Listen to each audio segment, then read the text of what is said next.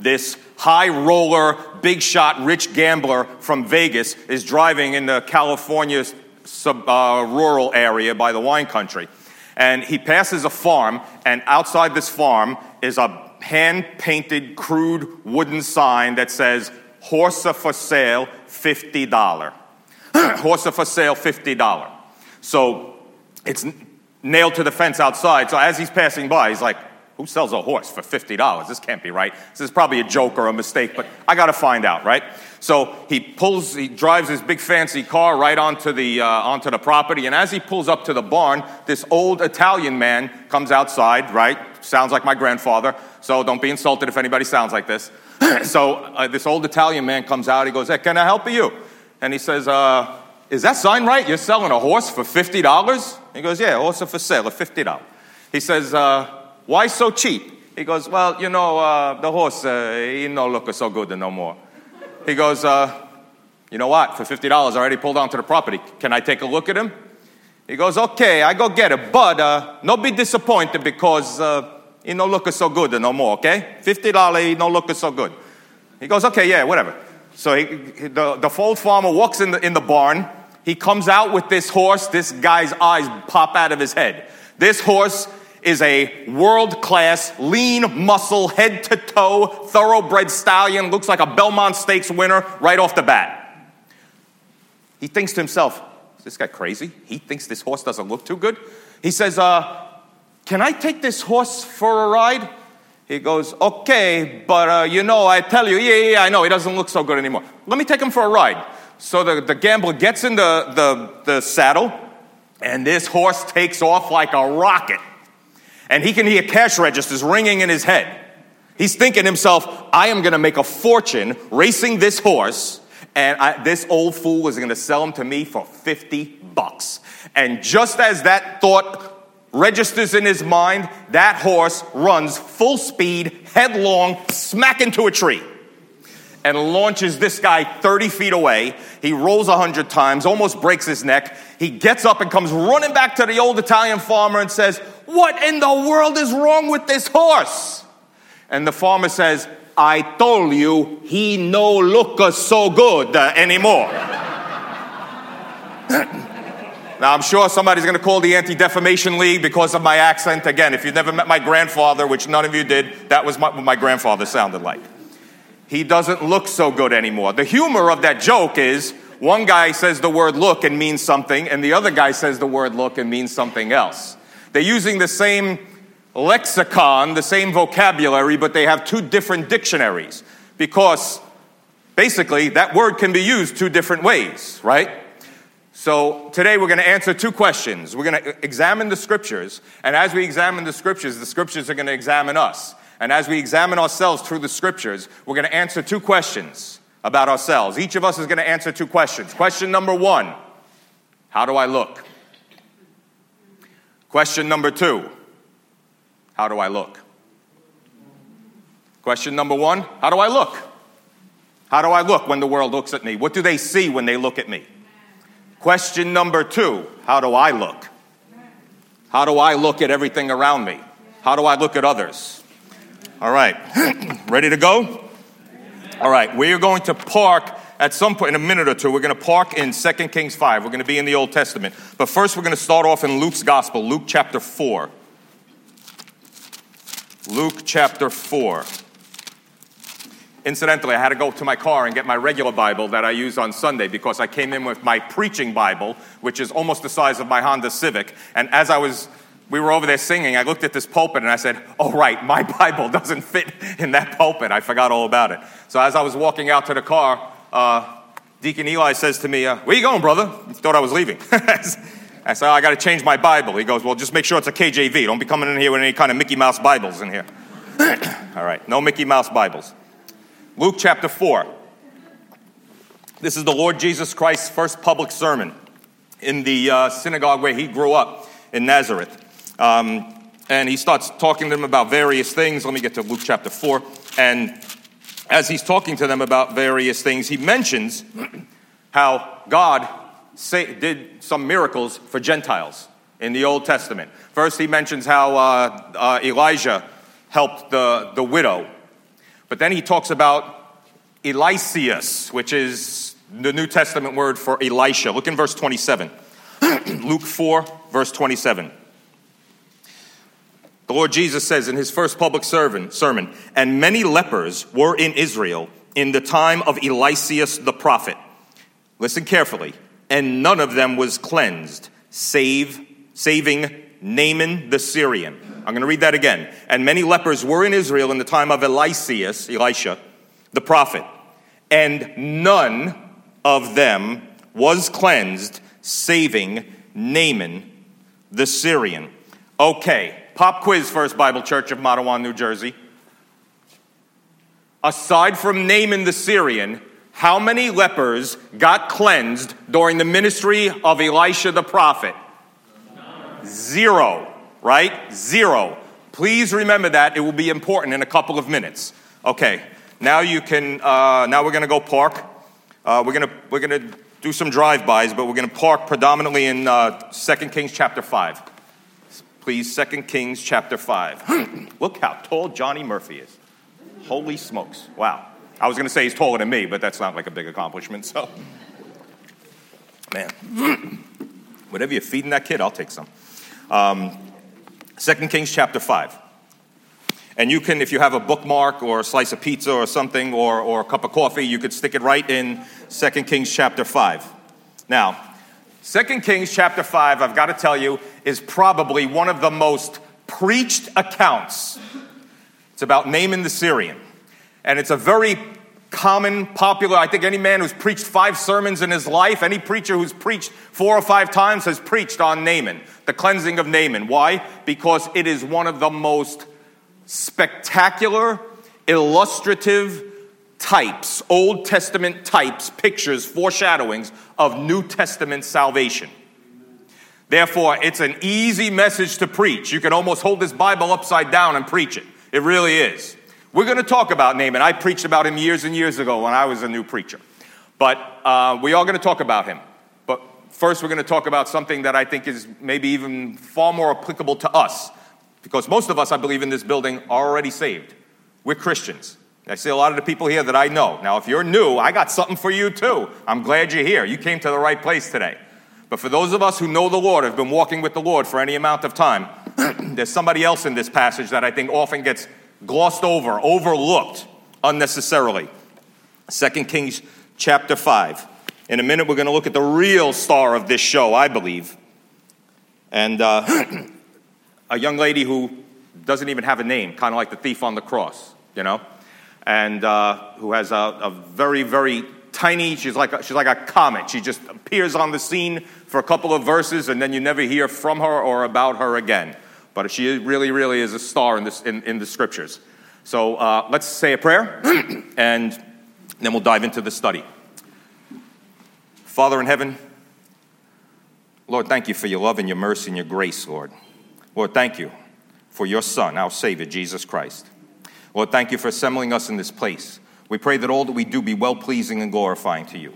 Lord, you know that we do not need a sermon from me. We need a message from you. So we ask that you would teach us as we read and study your word today, Lord. We pray that all that we do be well-pleasing and glorifying to you in the blessed, precious, gracious, all-powerful name of your Son, our Savior, Jesus Christ. And we thank you and praise you. And everybody said, Amen. 2 Kings 5. Is everybody in 2 Kings 5? Okay. 2 Kings 5. I'm going to read the first 5 verses. We're going to go back and pick some things apart, and then we'll pick it up again. 2 Kings 5. Now Naaman, captain of the host of the king of Syria, was a great man with his master, and honorable, because by him the Lord had given deliverance unto Syria. He was also a mighty man in valor, but he was a leper. You see, the Bible says that even though this man is a pagan idolater, he's a Syrian, he is not an Israelite, he doesn't even believe in Jehovah, yet Jehovah used him to give Syria deliverance from the Assyrians who were gobbling up all the nations around them. God actually helped Israel's enemies. Why? Because they were going to be a chastening rod to Israel for their idolatry down the road. Even the wrath of man shall praise you, the psalm says. Now, Let's look verse 2. And the Syrians had gone out by companies and had brought away captive out of the land of Israel a little maid, and she waited on Naaman's wife. Now, it doesn't tell us how old or how little this little maid is, but the term little maid in the Bible typically can refer to a girl from, very small, 4, 5, 2, 3, up to maybe adolescence. But she's put in the position of waiting on Naaman's wife, so I imagine she's got to be old enough to carry out household duties and be responsible. So let's just take a ballpark and say she's at least 10. I'm thinking probably closer to 12, maybe even 13 or 14. Okay? That's my speculation, conjecture. Feel free to argue with yourself later over that. Now, verse 3. And she said unto her mistress, meaning Mrs. Naaman, would God, my Lord, meaning Naaman, were with the prophet that is in Samaria, referring to Elisha. Everybody in Samaria, everybody in Israel knew who Elisha was because of his great miracles. For he would recover him of his leprosy. And one went in and told his Lord, saying, thus and thus said the maid that is of the land of Israel. So they went in and told Naaman. Now watch. And the king of Syria, now this gets to the ears of the king of the whole country, what this little girl said. And the king of Syria said, go, speaking to Naaman, go, and I will send a letter unto the king of Israel. And he departed and took with him 10 talents of silver and 6,000 pieces of gold and 10 changes of raiments. Boy, who wouldn't like to have 10 new suits plus all that silver and gold? That's a lot of loot, folks. That's a lot of money. And he brought the letter, up to 5. All right, so let's read up to 5. Let's stop at 5. Now, first of all, how does this little girl, this little maid, look to others? How does she look? Well, I don't know if Naaman himself led the raid in her village that took this little girl captive, or some other people did, some servants or soldiers of his. And something about this girl, there is something about this young girl that stands out to these people, right? Almost like Sarah was so beautiful that of all the women in Egypt, all the newcomers in Egypt, they took her and said, Pharaoh's got to see this girl, right? Something about her. There is something special. There must be something special, something unique, something outstanding about this little girl. However old she is, 10, 12, maybe 14. Something about this young lady that stands out, that makes them bring, either Naaman takes her or they bring her to Naaman. And Naaman assigns her to be his own wife's personal attendant, right? The Bible says, I think twice about Daniel, that he had an excellent spirit. He had an excellent spirit, even though he was a young man. I think this young lady has that same excellent spirit. Something about this girl, the way she looks to others, people like this, something special about this girl. Naaman's got to see this girl. She stands out. They bring him to her, and he gives her. Now, remember something. Naaman is the captain of the host. In our system of military economics, he would be roughly equivalent to, like, I guess, a 5-star general, or maybe chairman of the Joint Chiefs of Staff. This is the highest man in Syria next to the king. He can probably afford, you see, he's got tons of money that he brought out of his own resources to buy, thinks he's going to buy a healing with. He can probably afford to hire very, very good talent. He can afford top talent. But something about this young lady makes him say, I want this girl waiting on my wife. I don't know what it is. How does this girl look to others? And look at the extent to which this man, Naaman, this top military commander, and the king of the whole nation went to based on this little girl's testimony. 2 sentences. This girl blurted out 2 small, short sentences. And the top military commander and the king of the nation took her seriously enough that they went to the extent they went to, started gathering letters and decrees and money and whatever it is. Folks, this is no silly little kid. There is something about this young lady that people take seriously. Makes me wonder, do people take me seriously? Do people take you seriously? Now look, I started off with a corny joke. And let me tell you, we hang around after church time, you're going to hear lots of corny jokes out of me, he'll tell you. I love jokes. I come from a family full of stand-up comics. Any holiday in my house is like amateur night. It's like watching a ping pong match. Who's got the funniest joke? But when it comes to my faith, that's no joke. Amen. At work, do people know you're a believer? I don't mean you're running around like you just got off the mothership, waving your Bible, beating people up with scriptures. But can people take you seriously? If they have a question about faith, or about something that somebody asked them about religion, or there's a person who practices another religion just bought the house next door to them and they want to know, can they take you seriously? Can they ask you those questions? Do you seem to them like you know what you're talking about? Are people taking you seriously? How do you look to others? I look at this young lady, I'm like, man, they took this kid seriously. Are people taking me seriously? Now, look at the confidence with which this young lady speaks. Look at the conviction with which this young lady speaks. Think about something. Her nation, Israel, is in full-blown idolatry, right? The king at this time is now Jehoram. And he says he put away the Baal from the nation. But guess what? Her parents grew up under Ahab and Jezebel. Full-blown idolatry, Baal worship. Yet somehow or other, her parents instilled something in her that made her realize there's a God. His name is Jehovah, not Baal. He's the real deal. Whatever it is they sowed in that kid took root. The other day, I listened to Stephen Andino's message. And you know what I did? After I heard it, on Sunday morning, when I saw his parents walk in, I'm always in the vestibule greeting people. I said, by the way, I heard your son's message. Good job, Mom and Dad. And Kevin laughed. Oh, I didn't preach. I said, no, you didn't preach at that pulpit, but you preached to that kid. Whatever you sowed in that kid took root, right? I see both of your sons up here, right, in ministry, doing something. Whatever it is, those parents, right, she had the right mom and dad. In a time when everybody else is worshiping Baal, this kid knows Jehovah is the true God and speaks with a conviction about him that grown men, military men, regal men, political men take her seriously. Whatever it is about this girl, something special is about her. Her confidence, the way she speaks with conviction. Think about confidence for a second. Just the other day, my wife told me that she heard some young, I don't know if it was a young man or a young lady, I think it was a young lady, early teens, maybe about as old as this young lady, 12, 14, was, I don't know, people were bashing her on social media, so she committed suicide. Folks, we have 12 and 14-year-olds. And here we are, the greatest nation on earth, pounding our chests about the power and our military might and our economy and all of those other things. We have 12 and 14-year-olds going into clinical depression, committing suicide because they don't know what's real.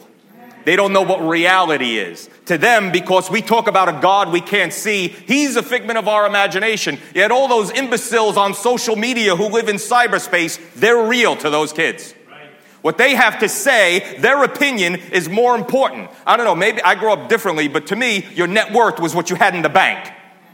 Your value was what you had, your value as far as monetary things, your value, you had to actually have some kind of a value, not just a picture of me somewhere on social media, right? Your value is what you posted yesterday. Isn't that sad? Isn't that sad? Folks, let me tell you something. We need to get a hold of our kids and sit them down and open this book and show them what's real. Just because they can't see the God who wrote this book doesn't mean he's not real. We need to sit down and show these kids what's real. The next generation that's coming up, the next generation that's going to be leaders in this church if the Lord takes that long to come back. They need to be able to speak with that same kind of conviction. How sad is it that people are more concerned about what's going on in a space, in a matrix that doesn't exist, than they're more concerned about the opinions of somebody on social media than they are about the opinion of the God who loves them, who made them in his image. Listen, sit these kids down and open this book and tell them, you're valuable. You're not some cosmic accident. You didn't evolve from a pile of mud. God made you. There's a God in heaven. He cares about you. He made you in his image, and he loves you, and he sent his son to die for you. That's how much he loves you. He doesn't want to be without you. He wants you to be with him for eternity. Amen. So much so, he sent his son to be tortured to death so that he could make that happen. That's how much he loves you. That's where your value is. That's why you're important. That's how she looks to others. Now let's see, how does she look at others? How does she look at others? Folks, I got to tell you something. I have been saved twice as long as this kid has been alive, even if she's 13 years old. I am ashamed when I look. That little blurb, what is she's mentioned? All right, she pops on the scene in verse 2. She says 2 sentences in verse 3. She's referenced lightly, quickly in verse 4, and that's all we hear from her. But in that little microcosm of existence in the scriptures, this girl puts me to shame. I read about how this kid acts, and I'm ashamed of myself. You know why? She is the living embodiment of lots of New Testament principles that I am supposed to be walking out in my life on a daily basis. And if you're a believer, you too. Love your enemies. How's that one? Matthew 5:44. How about 1 Corinthians 7? Paul says, art thou called being a servant? Care not for it. Right? Always complaining about a lot in life, envious of who has what or whatever it is. Oh, why didn't I hit the lottery and whatever, right? Whatever state you're in. How about God uses the weak things of this world? All right? Some little girl without a name, he used her to bring about something that was so important that, 900 years later, the Lord Jesus Christ mentioned it in his first public sermon. Now, she had the right mom and dad, but we see as far as how she looks at others, she's got the right ministry. And incidentally, that ministry is the same ministry that you and I have.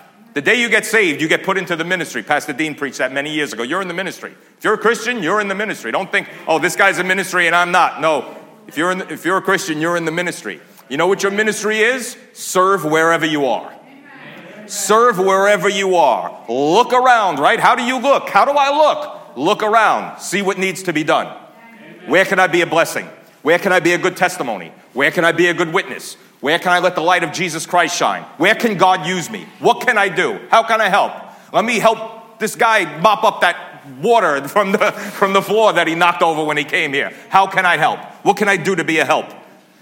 She's got the right ministry. Serve where you are. All right, you're in 2 Kings 5. Keep your bookmark there. Listen, flip ahead. This is a scripture we got to see. Philippians chapter 2. Philippians chapter 2.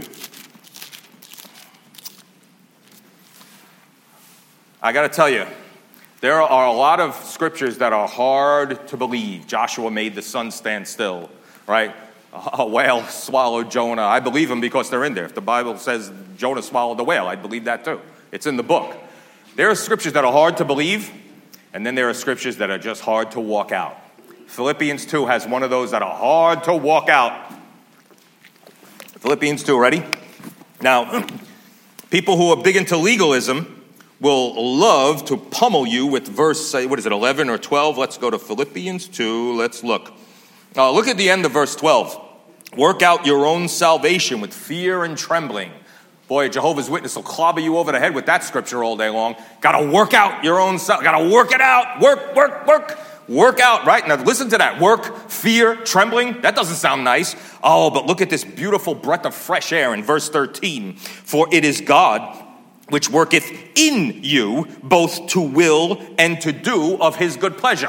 Okay, so God works it in. I just got to work it out. Oh, but look at this big wet blanket in the next verse. I love verse 13. Verse 14, not so much. Ready? Do all things without murmurings and disputings. What? I'm sorry, God. Can't you give me something a little easy to do, like fight a dragon? Do all things. He said all. That word all in the Greek is a very sophisticated word. I don't even know what it is in Greek, but it means all, as in everything. Okay? All things without murmurings and disputings. Folks, I can't even drive to work on the Van Wyck Expressway without murmuring and disputing. Traffic slows down on Staten Island Expressway for 5 minutes. I'm already like, I think I missed the rapture. This is the tribulation. I got to adjust my whole eschatology now. Do all things without murmurings and disputings. You know, we often find ourselves in situations we don't like, that we don't want to be in. Shocker, God knew you were going to be there. God may have put you in that situation himself. God, why did you bring me here? Why are you leaving me here? You know I hate these people. Why are my in-laws here? Why can't they go home? Don't they have houses they can eat and drink in? Why are they in my house? Right? Why is all of this going on? Why is this happening to me, God? Don't you know I hate these people? Exactly. And you're going to stay right there until you learn to love those people. Because that's the spirit of Jesus Christ. God's trying to do something in you, get you to the point where you'll do things without murmurings and disputings. Like Pastor was saying, right? We start crying in our beer, right? Until we see, like, wow, I didn't realize how good I had it, right? Folks, listen. Wherever you are, God's not surprised. Whatever you're going through, God's not pacing back and forth in his office in heaven, wringing his hands, ripping his hair out of his head, going, oh, I can't believe what happened to Johnny Murphy. Oh, I can't. God knows. God allowed it. And I think that's what this young lady is looking at. God, you could have prevented this, but you allowed it for some reason. You must have something for me to do around here. She's got the right ministry, and also she's got the right mindset. Look at this. Though this man is a pagan, an idolater, the captain of the host, he personally may have killed her parents. Do you realize that? This man may have wiped out her whole village. Yet she looks at him the same way God looks at him. How do I look? God loves this man. I'll tell you what, I wish I'd be lying to you if I stood here and told you I could look at that guy the same way. I read this and I think to myself, if that were me, I don't know if this is you, maybe you're a lot holier than me, but if that were me, I'd be thinking, oh, cool, he's got leprosy. Good, I hope he drops dead soon. Maybe I can escape. That's not what she thinks. That's not what this kid is thinking. This kid looks at him the way God looks at him. Look at Ezekiel 33. Ezekiel 33. Now, I know all of us deacons were supposed to come up here and quote Ezekiel 37, I believe. Right, Pastor? All right, so we'll get to that later. Just go to 33 for now. Folks, you know, there are some verses that I have to, recite to myself. I have to kind of just keep meditating on to get me through certain things. For instance, when I'm dealing with people who have no idea of scriptural things, they're lost people, dead spirit, lost soul. I have to remind myself what Paul says. 1 Corinthians 2:14, the natural man receiveth not the things of the Spirit of God. They are foolishness unto him, neither can he know them because they are spiritually discerned. I have to constantly remind myself that when you're dealing with people who are not saved, do not have any regard for this book. You're dealing with people who don't think the way you do. You have to understand that. And here's a scripture that I have to remind myself of when I find myself starting to hate people. Ready? Ezekiel 33. Ezekiel 33. Verse 11. Ezekiel 33:11. Say unto them, as I live, saith the Lord God, I have no pleasure in the death of the wicked. Folks, I wish I could say that. Sometimes I see some wicked person. I find out, some bad thing happened to them. I'm not sitting there going, I have no pleasure in. Yeah, I'm taking pleasure in that. I'm ashamed to admit it, but it's not right. Where is it? 11. I have no pleasure in the death of the wicked, but that the wicked turn from his way and live. Turn ye from your evil ways, for why will ye die, O house of Israel? Folks, I got to tell you something. When I find myself hating people, when I do something I'm not supposed to do, and that's watch TV. TV is designed to sell you stuff. Either they're selling you merchandise, right? You watch a show for an hour, they interrupt it 3 times to sell you some detergent or some perfume or whatever it is. But then there are other things, like news and whatever it is, they're designed to sell you something too, because remember, they have to sell airtime. So they have to sell you something. And in order to sell you something, they have to work on your emotions. You know what's the easiest emotion to manipulate in a human being? Anger, resentment, frustration. So all I have to do is get people polarized against one another, right? So when we hear that there's some scandal in Washington and some politician got caught in a scandal and now he has to resign, what do we do? The first thing I do is I want to see what color is that, and is that little letter after his name. Is it a red R or is it a blue D? Because I hope he's not from my party. I want him to be from the other party. Right? I secretly rejoice when people I do not like get in trouble. But that's not the spirit of Jesus Christ. That's not the Lord's heart toward people. Folks, you know what's the best thing to do? Shut the TV off and get on your knees and pray for that person. pray for that person. Remember when, Aaron and Miriam came against Moses? Oh, you married that black girl. We don't like black people. Oh, you like white people? All right, let's turn Miriam nice and white. Gave her leprosy for a few days, right? There you go. You like white? Here's some white for you, okay? Listen, but you know what Moses did, right? First he writes. Now, Moses was the meekest man on the face of the earth. God told him to write that, right? Imagine having God telling you to write that. Well, okay. But then it says Moses fell on his face and prayed for them. How many times when they come against Moses and Aaron, they fall on their face and pray for them? Man, if I had the power to split open seas and call down fire from heaven, there'd be a lot of people in trouble. But that's not the heart of Jesus Christ. This girl puts me to shame. Look at the way she looks at others. She's got the right mom and dad. She's got the right ministry. She's got the right mindset. But look, she's got the right message. Look at what she says. She says, would to God, my Lord, meaning Naaman, were with the prophet that is in Samaria. That next sentence, folks, don't make the mistake that I made for 25 years reading this Bible with that next sentence. I always read those words and pronounced them correctly, but I, in my mind, transposed one of the letters in one of the words. You see, that says, let's turn back there, right? 2 Kings chapter 5, let's go back there. Verse 3. She says, would God, my Lord, were with the prophet that is in Samaria. Now, the sentence says, for he would recover him of his leprosy. But you know how I always read that and understood it? He could recover him of his leprosy. He could. She did not say that. She said he would. She said he would. Now remember our pop quiz? Folks, how many lepers got healed before Naaman got healed during the ministry of Elijah? How many? 0. How does she know Elisha would heal him? She didn't say he could. Anybody who knows that a chapter before this incident, he's resurrecting a dead boy. If he can raise the dead, he can heal the sick. Anybody who knows anything about him knows he could. She didn't say he could. She said he would. Wow, that's presumptuous. Right around the corner over here, there's a shopping center. There's a diner. I have never seen it before in my life until right before this service when we had to run into a store over there. I had never laid eyes on that building. How obnoxious, presumptuous would it be for me to walk into this building and say, hey guys, I just want to let you know, if you go to that diner around the corner, they would comp you a meal. They would give you a nice 4-course dinner on the house. Do you know the owner? No, I have no idea who he is. He could be standing on my foot right now. I have no idea. Have you ever been there? Nope. Where are you getting this information from, right? Where is this kid getting this information from? She didn't say he could. She said he would. She said he would. Wow. Let me tell you something. You know what I think happened here? I have no way to prove this. Pure conjecture, mere speculation, mental doodling on my part. I think God told her to say that. I think God put that word in her mouth. Do you know why?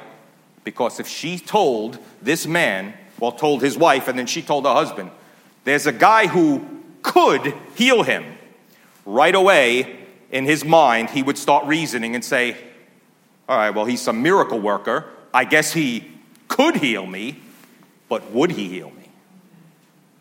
He could, but would he? This is not a matter of ability. This is a matter of willingness, volition. Would he heal me?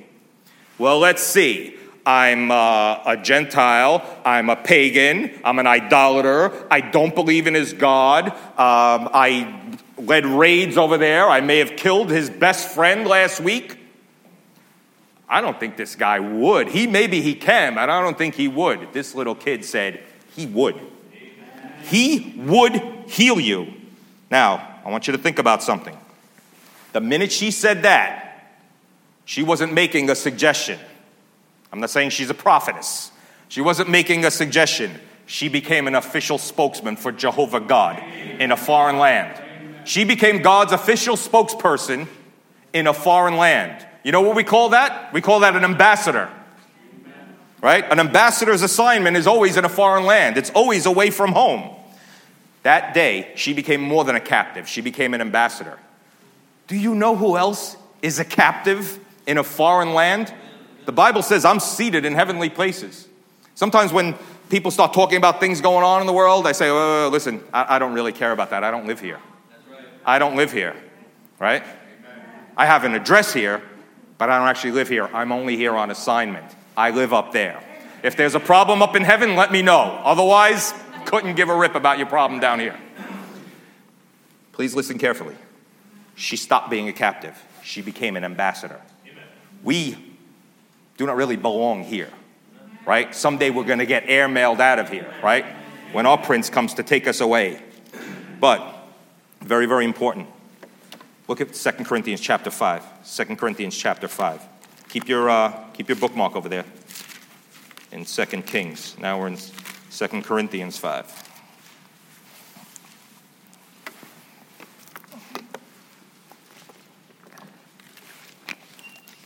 Beloved, are we speaking with that same conviction? Are we ambassadors who speak with that same confidence, that same conviction? Listen to the message that we have to preach. Okay? I'll start. We're in 5. Let's start in 17.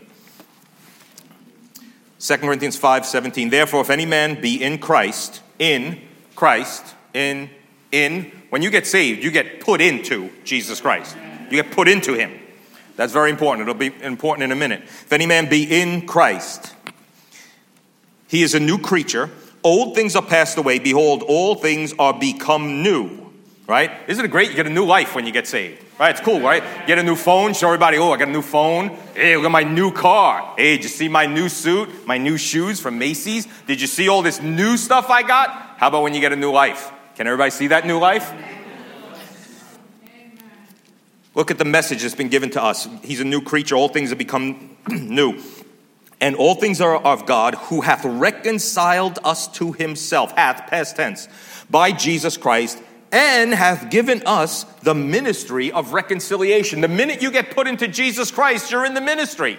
He gave you a ministry. What's your ministry? The ministry of reconciliation. Reconciliation is just a fancy Latin word, means to make soft again. You know what the medical term for your eyelashes is? Cilia. Cilia, right?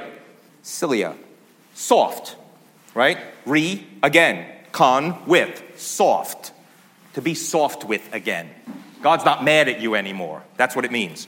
Reconciliation hath given us the ministry of reconciliation, to wit, that God was in Christ, reconciling the world unto himself, not imputing their trespasses unto them, and hath committed unto us the word of reconciliation. So we got a job, and we got a message to pass on. We got a ministry of reconciliation, and we've got a word of reconciliation. Now watch. Now then, we are ambassadors. Where does an ambassador serve? In a foreign land, where he might possibly be a captive or become a captive. Now we are ambassadors for Christ, as though God did beseech you by us. We pray you, in Christ's stead, be ye reconciled to God. That is our message. Our message to the world is, you don't have to jump through hoops anymore. You're not a hamster on a wheel trying to run yourself ragged and impress God with your holy life or your good behavior. It's already been taken care of. Amen. That problem that existed between you and God, Jesus Christ took care of it already. Amen. Your debt's been paid, right? It's going to be tax day soon, right? Pretty soon, everybody's starting to see the commercials for tax day. Do you know I am not afraid of tax day?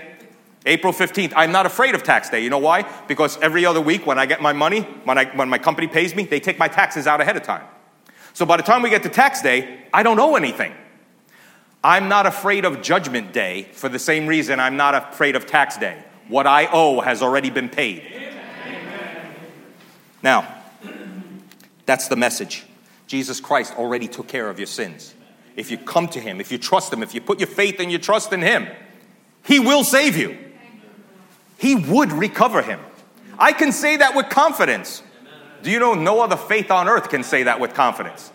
Every other faith on this earth, every other religion, philosophy, pick the term you like, is a works-based system. You can never tell somebody, you are saved. I am saved. No one knows if he's saved in any other system. He's waiting to die and Allah's going to get the scales and weigh him, or St. Bastavazul has got to see if he made enough donations to the whatever. There's no end. With Jesus Christ, it's finished. That's the message, the word of reconciliation. God's not mad at you anymore. Somebody already took your punishment. If you want to, you can be saved today, right now. Now, she had the right ministry and the right mindset. and the right message. Oh, but now we're going to look at a real knucklehead. Watch this guy, Naaman. Let's go back to verse 1 where we were. You want to talk about pride, talk about vanity, talk about ego? Here it is. This man is the living embodiment of human reasoning blossoming into prideful contention. Watch this. Verse 1. First of all, how does he look to others? How do others see this man? Now Naaman, captain of the host of the king of Syria, was a great man with his master. He's honorable. We read this, right? Deliverance unto Syria. He's a mighty man in valor. But he was a leper. How does he look to others? Well, you know what? Outside of his house, when he's got on his fancy uniform with all those impressive medals and his ornate helmet and his top-of-the-line shield and sword, he probably looks really impressive to everybody. He probably looks prominent and powerful and prosperous, and I'll bet you every young man in Syria looks at him and goes, oh, I'd love to trade places with that guy. Everybody looks on his outside. You know, it says man looks on the outside. We have no choice, right? Only God can see inside. Does anybody remember many, many years ago when that secret came to light that Arnold Schwarzenegger was having an affair with his maid or house nanny or whoever that was? That lady was, I think she was a maid in the house. And he was having an affair with her and they had a child. And it's funny, I always thought to myself, I don't know why this always sticks in my head all these years later, but I grew up on those Terminator movies. So to me, Arnold Schwarzenegger was always the Terminator, right? We looked at all those muscles, we looked at his outside, and we saw the Terminator. But God looked at his inside and saw the fornicator. We can hide things from the rest of the world, but God can see inside. Folks, to the rest of the world, he looks impressive. Everybody wants to trade places with him. But when he goes home and he takes off that armor, and incidentally, I think this leprosy just started for two reasons. We're going to see in a minute where he talks about the leprosy is in one spot, right? He says, I thought Elisha was going to come and place his hand over the place. Right? There's a place, there's a spot. It's not all over his body. And also later on in the text, if you keep reading past where we're going to read today, it says that when he goes with his king to go worship this pagan god, he says the king leans on his hand. Right? The king takes his hand to bow down before the god, before their false god there. Now I got to tell you, if I'm covered in leprosy, I don't care how old you might be and how much help you might need bending over, you're not grabbing my hand, right? So I think this leprosy is contained to a small spot. But even contained to a small spot, when he goes home, takes off his robes and his armor and strips down to his regular clothes, right? Now she can see. Now his wife can see, she can't hug him. His kids can see, they can't embrace him. This little girl can see what's going on in this house. That's another problem with social media. We only see images of people, right? You know, I haven't been on Facebook in so long. My picture on Facebook is from my father's 75th birthday, and he's 88 now. That's how long ago it was that I think I was on Facebook, okay? So, you know, you're looking at these people, they all look really good. They don't look like that right off the pillow, by the way, okay? So that's the problem. We only see images of people. We only see what they want us to see. We don't see what they're really like inside. So everybody looks at him and they want to trade places with him. Oh, but if they could only see him underneath. And you know, sin in the Bible is a type of leprosy. You know why? Because leprosy is a disease that starts inside. It's a neurological disorder. It starts inside, but it manifests outside. But when it first starts, you can't see it. It's not until it gets outside that you can see it, that it's visible to the naked eye. I think God picked leprosy as a type of sin for this reason. If your sin did to your outside what it does to your inside, you deal with it in a hot hurry. You wouldn't wait till you get caught. You do something right away. The same way when you look, right? Oh, I got the prom tonight. I got this big zit on my forehead. I got to do something about it right away, right? Oh, I got to go to my reunion. I got bags under my... Right? We deal with those things that we can see right away. If sin manifested outside, what it's doing to you inside, you deal with it right away. Here's a big takeaway. First of all, for everybody, even if you're not a Christian, don't go around looking for people to envy. Lucy and I live about 2 or 3 blocks from, in Staten Island, they have Tote Hill, right, where all the Goombas live with their monstrous mansions and their big Shakespearean proscenium stages in front of their houses, right? Lucy and I live about 3 blocks from the Brooklyn version of that, Bergen Beach. So a lot of times when we walk our dog, we're walking past these magnificent, beautiful Goomba houses. I mean, really beautiful marble and all this other stuff. And it's tempting sometimes to walk by and go, man, I'd love to live in that house. I wish I had that guy's money. I might like to live in that house, but I don't know what's going on in that house. You have no idea what's going on in that house. You don't know what kind of legal trouble that guy has. You don't know. Listen, if it's a Friday night that we're walking our dog, I know where my grandson is. He's in a youth Bible study sitting there with his Bible open. That guy may not know where his kids are. They may be out running the streets, causing trouble, zonked out in some crack house. Don't be looking to trade places with people right away. You don't know what's going on inside. Big takeaway. Now, we see how everybody looks at him, but how does he look at everything else? How does he look at what's going on around him? Look at verse 5. So he finds out there's this prophet who can take care of him. Verse 5, right? We read it before. The king of Syria said, go, and I will send a letter, right? And he took with him 10 talents of silver, 6,000 pieces of gold. This is something like over 100 pounds of gold, and I think 700 pounds of silver. Wow, right? You see the currency market, they tell you how much gold is worth and how much silver is worth. I'm not going to do the math, but this is a fortune. This is a fortune, okay? But the problem is, he's got the wrong means. He brings all of this money. He thinks he can buy a miracle. He thinks he can buy a miracle. Folks, he's got tons of money. He could buy a mansion. He could buy a Maserati, but he can't buy a miracle. You know why? The currency of God's economy is not money. The currency of God's economy is faith. You buy things from God with faith. In fact, was it Isaiah 55? Come, buy without money. Come, buy without money and without price. How do you buy something without money? By believing. By believing that God will do what he promised unto you. It's a whole different currency. Do you know why you can't buy a miracle? Because the Bible says in 1 Peter 1, I think it's verse 18, we were not redeemed with corruptible things like silver and gold. We were redeemed with the incorruptible blood of the Lamb, Jesus Christ. Okay? This man being healed from leprosy is a picture of New Testament salvation, a sinner being saved from his sin. Now, he's got the wrong means. Now, look at verses 6 and 7. This is kind of humorous almost. If it weren't so tragic, it would be humorous. Verses 6 and 7. And he brought the letter, so his king, the king of Syria that he works for, writes a letter for him to take to the king of Israel, right? And he brought the letter to the king of Israel, saying, now when this letter is come unto thee, behold, I have therewith sent Naaman my servant to thee, that thou, you, the king, may recover him of his leprosy. Verse 7, and it came to pass when the king of Israel had read the letter that he rent his clothes. Remember the high priest did that. When he asked Jesus, tell us plainly, are you the Christ? He says, I am. The high priest tore his clothes. It's a sign of judgment, right? So this man, it says he rent his clothes and said, am I God to kill and to make alive, that this man doth send unto me to recover a man of leprosy? Wherefore consider, I pray you, and see how he seeketh a quarrel against me. He's like, this isn't for real. This is a trap. This is a setup. Why does he send his military commander here and tell me, oh yeah, heal him of leprosy? He's trying to bait me into a fight so we could get into some kind of dispute and we could start a war. So not only does he have the wrong means, he's got the wrong mediator. Didn't she tell him that there's a prophet? He should be looking for a prophet, not a politician. Oh, that's the problem. See, he's been around politicians so long, he thinks politicians can solve all the problems. Right? Folks, politicians can't even solve political problems. They definitely can't solve spiritual problems. And they sure can't heal leprosy.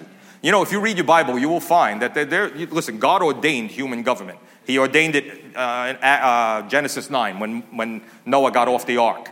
Okay? Whosoever sheddeth man's blood, by man shall his blood be shed. Okay? You know what the job? Government has one job, basically. Restrain evil. And punish evil. That's their one job. And I don't watch the news, but I tell you, I think even a casual glance around will prove to all of us that their program for restraining evil has been a colossal flop. Okay? Do you know who's doing a really good job restraining evil? Much, much better than any government. You know who's the real crime fighter? Let me tell you something. Forget Marvel Comics. You want to see a superhero? You want to see some crime fighters? You want to see people who are restraining evil? Go peek your head around where the Sunday school teachers are teaching the kids. Amen. Those people are fighting crime. They're really fighting crime. You know why? They're preventing the crime before it happens. Amen. Every school in America, probably including this one, has a very detailed protocol to protect your kids during a school shooting. But none of them has a protocol for protecting your kid from becoming the school shooter. You want to know where you're going to find that? In here. Somebody's got to sit down with those kids and tell them that there's a God in heaven who cares about them, who made them in his image. They have something to live for. There's something to do while they're here, and then there's something to look forward to when they exit this life. He's got the wrong means. He's got the wrong mediator. You think about something, right? The Bible says there's one God, 1 Timothy 2:5. There's one God and one mediator between God and man, the man, Christ Jesus. Do you know why Jesus Christ is the only one who can mediate between you and God? Because Jesus Christ is the only person who ever walked this earth who is fully God and fully man. Amen. Right? Think about that. If someone came in here and spoke only Spanish, I don't speak Spanish. One of my sisters would have to mediate for me. One who speaks both languages. Jesus is fully God and fully man. I think it's Job chapter 9. I'm sorry, it's not in my notes. He says, between me and God, he says, that there were a daysman, like an umpire, a mediator between us that could lay his hand on both of us. Job is musing. Wouldn't it be great if there was someone who was fully man like me and fully God like him that could mediate this deal between us? Wow, Job was pretty smart for a guy who lived in the time of Abraham, right?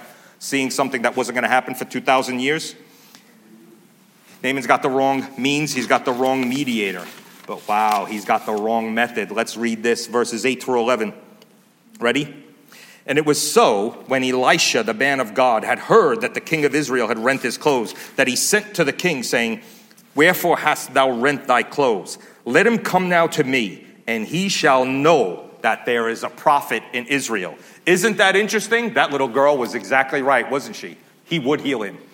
He would heal him. Now, look at what he says. Let him come to me. You know, Jesus says that, right? Lord, we got to feed this multitude, and all we have is some bread and fish. Bring it to me. Oh, Lord, my son, he's grievously vexed with a devil, and your disciples couldn't cast him out. What should I do? Bring him to me. You know, I think sometimes we get baited into arguments. We start getting into disputes over creation, trying to convince people of creation. Jesus didn't say bring them to creation. He said bring them to me. When they get saved and they start reading this book, God will convince them of creation versus evolution or whatever other ridiculous thing that they might believe that runs counter to the scriptures. Bring them to me. Now, that was verse 8. He says, they'll know there's a prophet in Israel. So Naaman came with his horses and with his chariot, and he stood at the door of the house of Elisha. Can't you just picture him with his silver disco ball and his cool fancy Spreewells, the wheels that spin at a red light, and he pulls up in front of Elisha's house like, all right, I'm here. Ain't I cute? You see me? I got my whole entourage now, right? Pulls up at the door of house of Elisha. 10. And Elisha sent a messenger unto him, saying, Go and wash in Jordan 7 times, and thy flesh shall come again to thee, and thou shalt be clean. But Naaman was wroth. That's King James for furious. And he went away and said, Behold, I thought. Folks, those two words are like nitro and glycerin. They are perfectly harmless if you keep them away from each other. You better be really, really careful when God tells you to do something and you say, but God, I thought, Abraham, I'm going to give you and Sarah a child. Oh, that Ishmael might live before thee. Thanks for the invite, God, but I already have plans. Would you like to hear them? Behold, I thought. 2 of the most dangerous words you will ever speak. Behold, I thought. he will surely come out to me and stand and call on the name of the Lord his God and strike his hand over the place and recover the leper. I didn't even know they had Christian television back then. This guy's apparently watching some kind of Benny Hinn concert or something, right? Oh yeah, Elisha's going to come out, he's going to put his hand, he's going to put on this big charismatic display. Wow, he's got the wrong method. And incidentally, this man, he is not a saved man. He's not an Israelite. He doesn't have a covenant with the true God. But he's not an atheist. He worships a false god. He's lost, but he's religious. The worst kind of lost person there is, the religious kind. If there's one thing that religious people love, it's big outward displays and rituals for everyone to see. Here, pray with these beads, give this money, do that thing. Just jump through all these hoops so everyone can see how religious you are. Notice, Elisha doesn't even come out and talk to him. Elisha doesn't even come out and talk to him. That's kind of rude, don't you think? Regardless of the situation, this man is an important man, right? You'd think he would at least, wave from the window. Oh, I'm sorry, I'm running the dishwasher. I can't come out right now. I go, right? He sends a messenger out. All he does is send word. Do you know why he does that? Because any man that would put on the show and get all upset at something like that, come on the way he came on, Elisha knows the kind of man he's dealing with. He's expecting that outward ritual. And Elisha knows that if he goes out, the man of God goes out and does what he thinks should be done, what will Naaman's faith be in? It'll be in Elisha. Right? He sends word so Naaman can trust the word of God. Right? Faith comes by hearing God's word, not by seeing God's prophet. Elisha knows the kind of person he's dealing with. He's got the wrong means. He's got the wrong mediator, the wrong method. Now look at verse 12. He's got the wrong mentality. Watch this. He tells me, I got to go dip in the Jordan. Are not Abana and Pharpar, rivers of Damascus, better than all the waters of Israel? May I not wash in them and be clean? May I not wash in them and be clean? So he turned and went away in a rage. I don't know, I guess apparently he joined the Environmental Protection Agency. He's got a water quality issue. Oh, I don't like your muddy Jordan River. We have these beautiful crystal clear waters. Aren't they better? No.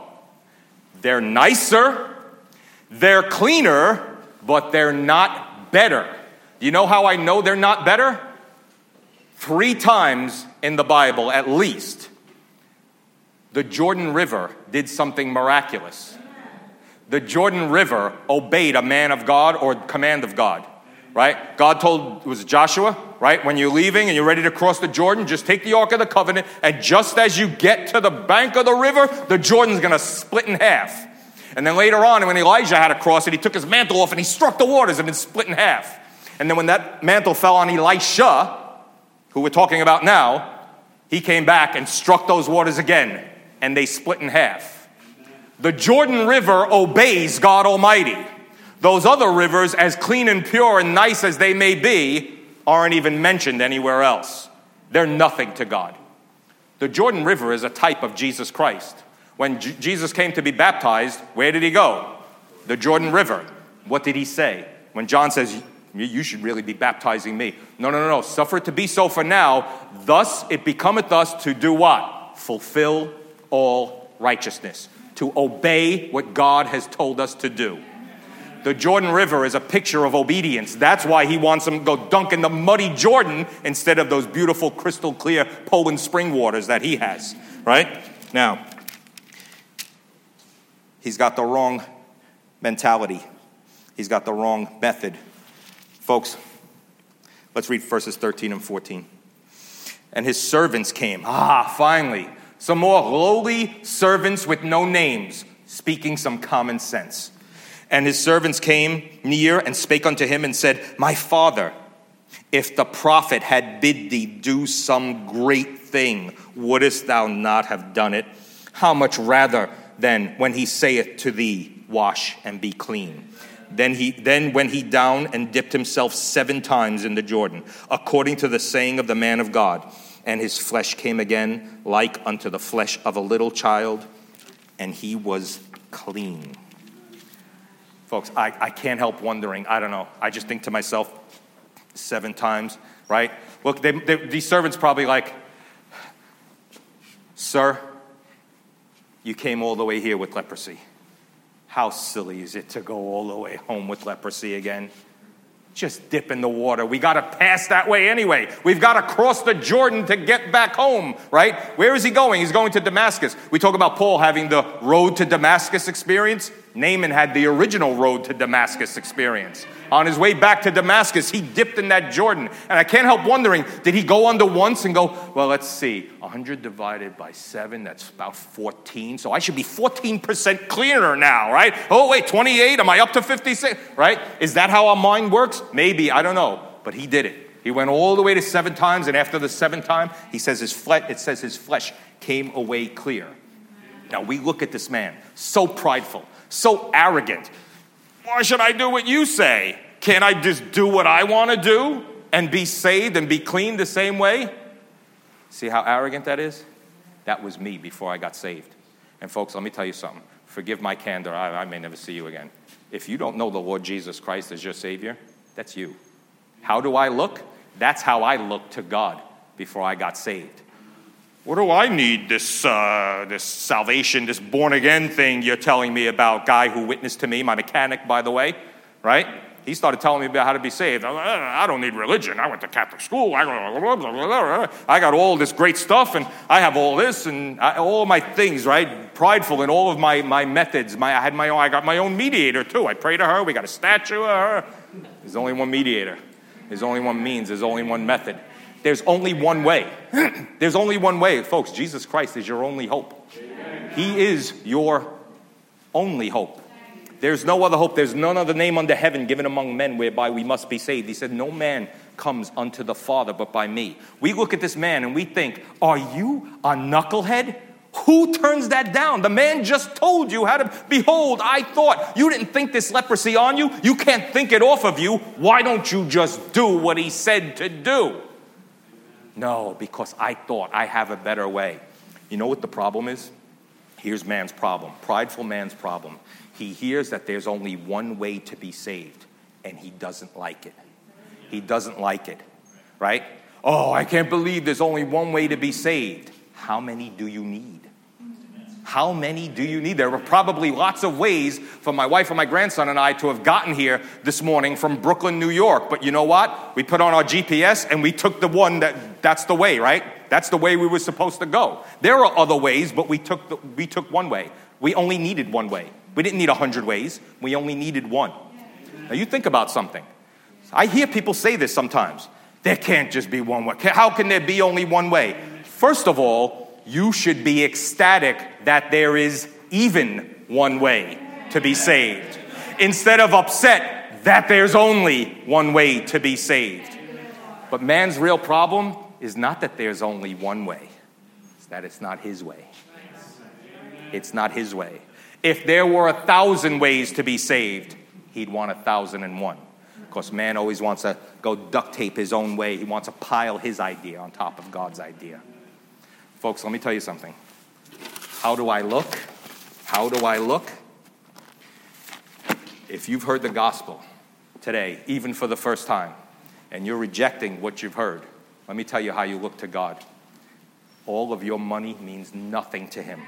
You can take your entire paycheck, come right from the bank on Friday after you get your check, and come put that money in the basket on Sunday morning or Friday night or whenever it is. You know what the Bible says? They that are in the flesh cannot please God. Do you realize that until you get saved, you cannot do a blessed thing to make God happy? Do you know why? He cannot accept your offering until you accept his offering. He offers you his son. And when he holds out the death of his son as the only means for you to be forgiven and made right with him, and you say, no, I'm going to try to make an end run around that. Behold, I thought I have another way.